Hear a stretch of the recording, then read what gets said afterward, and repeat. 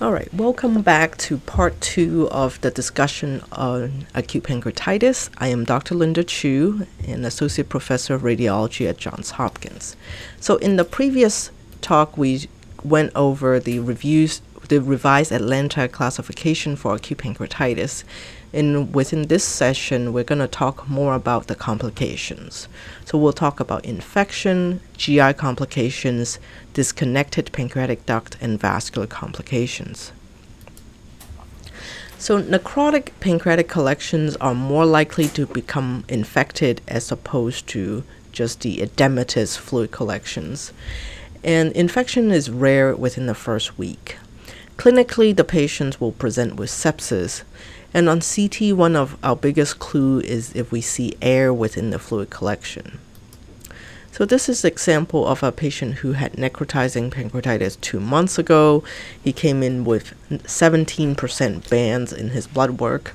And here we see a very necrotic peripancreatic fluid collection with very heterogeneous fluid and soft tissue components. And also we see a lot of air within this collection. So in the absence of any previous instrumentation, we would strongly suspect infection as the culprit for this. Recently, the AGA published guidelines for management of necrotizing pancreatitis, and they suggest that we reserve antimicrobial therapy in patients who have culture-proven infection or strong clinical suspicion for infection. The routine prophylactic use is not recommended. And in patients who have sterile collections, they recommend that we should avoid draining these early in the acute period and should delay them for at least 4 weeks so that they develop a more defined wall.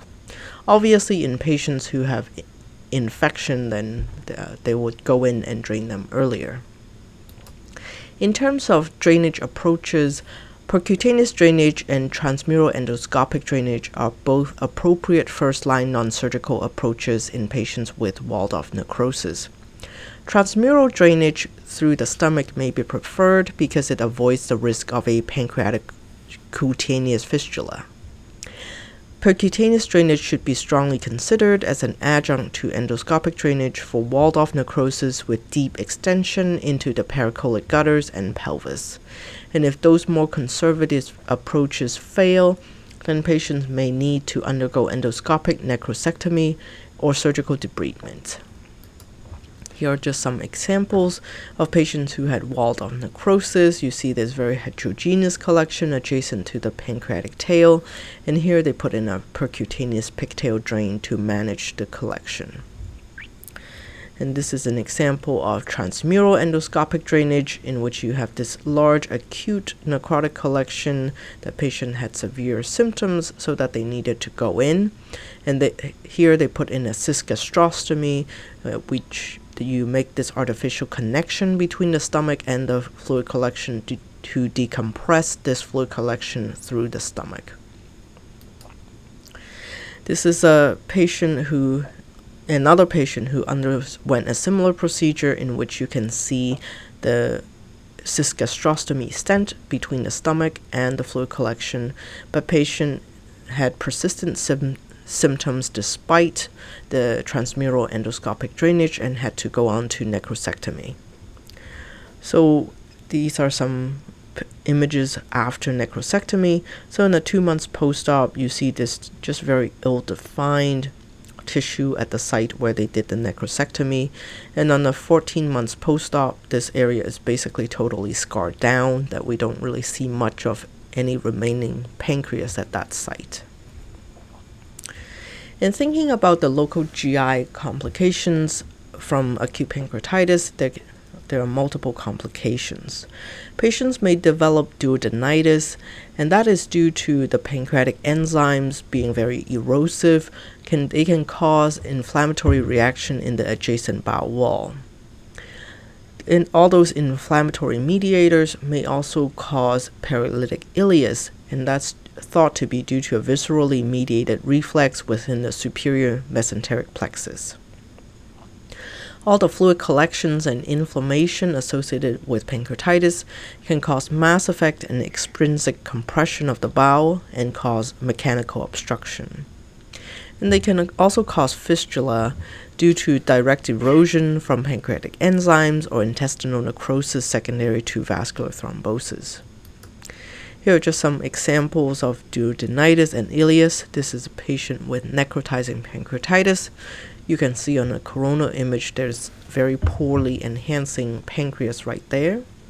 And in the adjacent duodenal C-loop, you see marked bowel wall thickening. And then more globally within the small bowel, you see diffuse air fluid distension throughout the small bowel consistent with ileus. And as I mentioned before, these fluid collections can also cause mechanical obstruction due to mass effect, such as this example here, patient with a very large fluid collection and it's basically compressing the gastric outlet, and patient came in with symptoms of gastric outlet obstruction. We can identify fistulas based on a soft tissue tract extending from the pancreas to the adjacent organ, and the presence of internal gas also suggests connections to stomach or bowel. So this is an example of a fistula patient who has necrotizing pancreatitis with some fluid collections adjacent to the pancreas, and here you see that there are air bubbles within this collection. So your differential diagnosis when you see air within this necrotic collection would be either superimposed infection or it may be spontaneously fistulizing with adjacent stomach or bowel. So on EUS, they saw that there was a small fistula communication between this collection and the gastric antrum.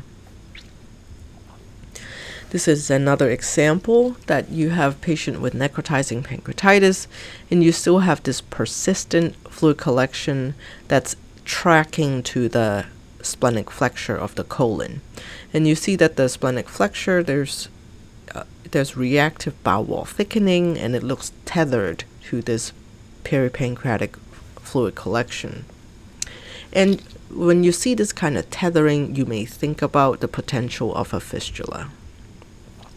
So we raised that possibility and they injected a drain that the patient has, and we can clearly show that there is an abnormal communication between the pancreatic fluid collection and the colon. And they were able to embolize this tract and close off the fistula. Another complication with necrotizing pancreatitis is a disconnected pancreatic duct. And the necrosis of the pancreatic duct can result in disconnection of the main pancreatic duct. And generally in this condition, we see necrosis of more than 2 centimeters worth of the pancreas, and it results in lack of ductal continuity between the viable secreting pancreatic tissue and the GI tract. This diagnosis is best made on ERCP, in which they can prove that there is abnormal extravasation of contrast from the pancreatic duct. But I'll show you some examples on CT and MRI. So in this patient who had history of necrotizing pancreatitis 2 months after the symptoms, we can see that on the MRCP image, we can see the pancreatic duct within the head but more distally within the body and tail, we really don't see the duct very well. And when we see these peripancreatic collections. And here we see the pancreatic duct and then just some collections. It is very hard to make the call of a disconnected pancreatic duct.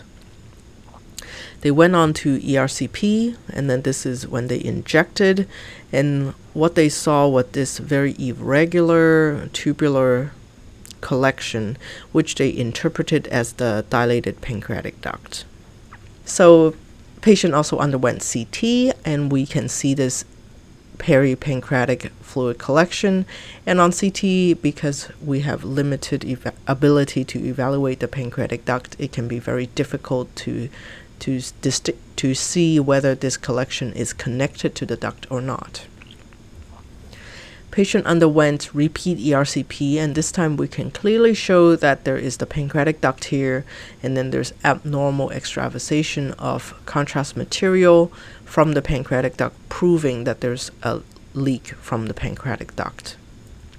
And this time around, knowing the ERCP findings is a lot easier to make the findings on both CT and MRI, in which we can see that there is this abnormal communication between the pancreatic duct, and then we see this defect and open communication with the peripancreatic fluid collection on both CT and MRI.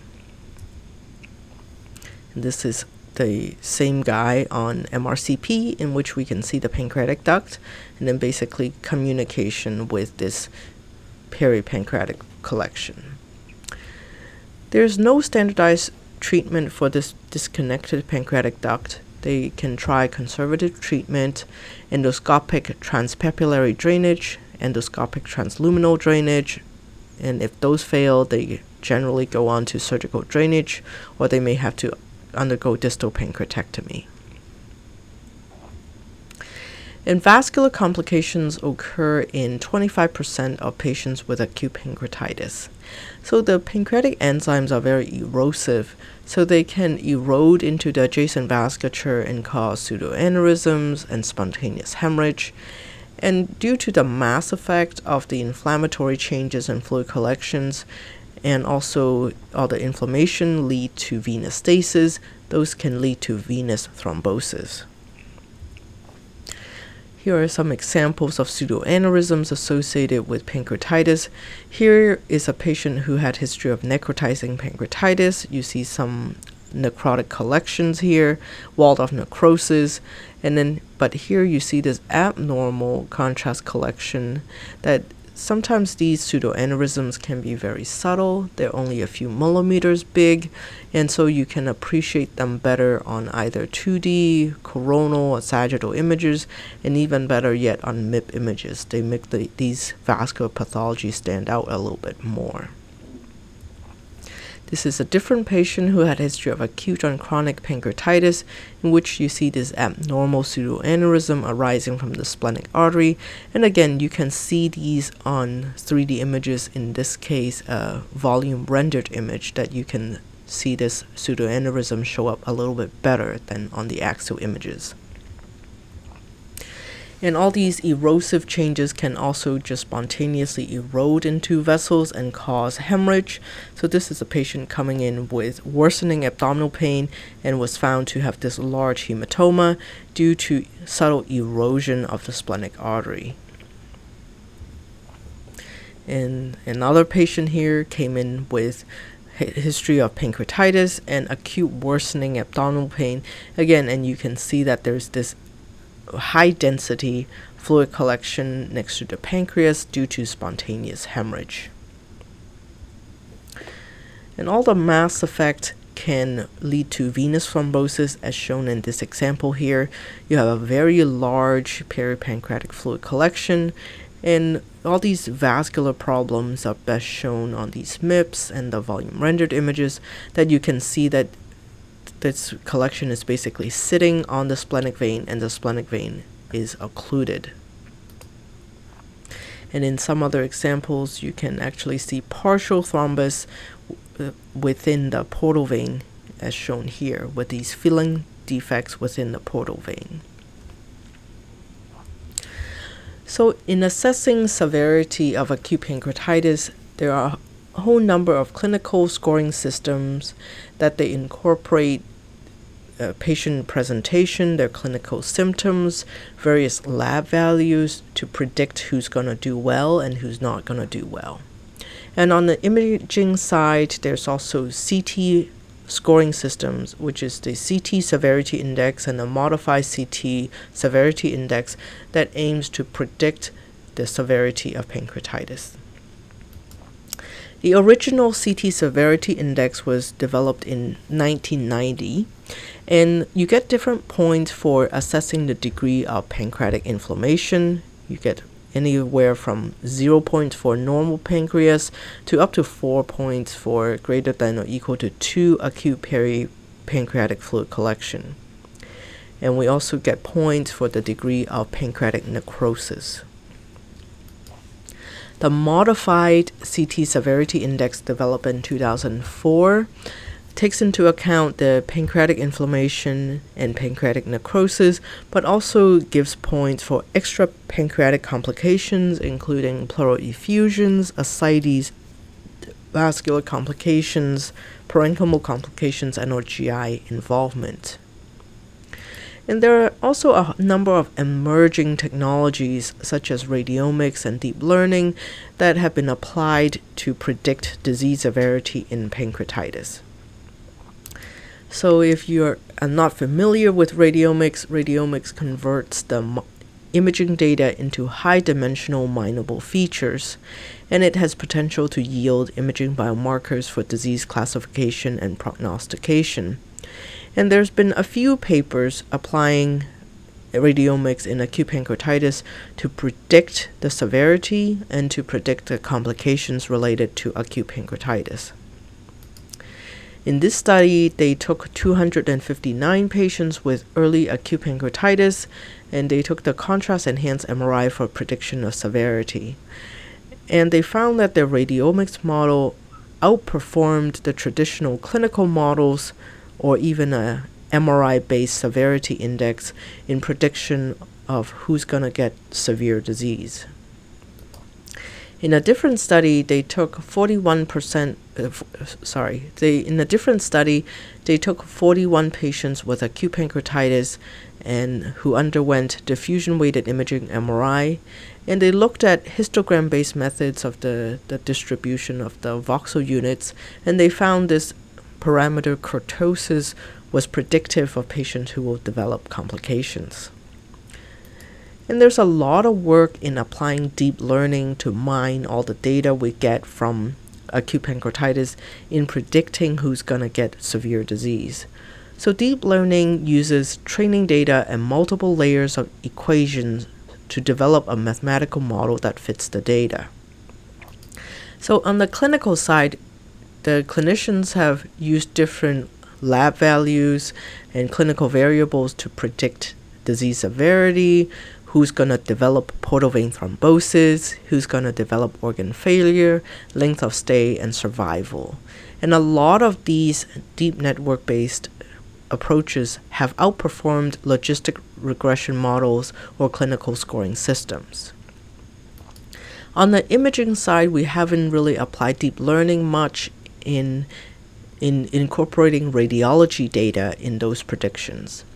Only one study so far have incorporated both radiologic and laboratory data to generate the prediction.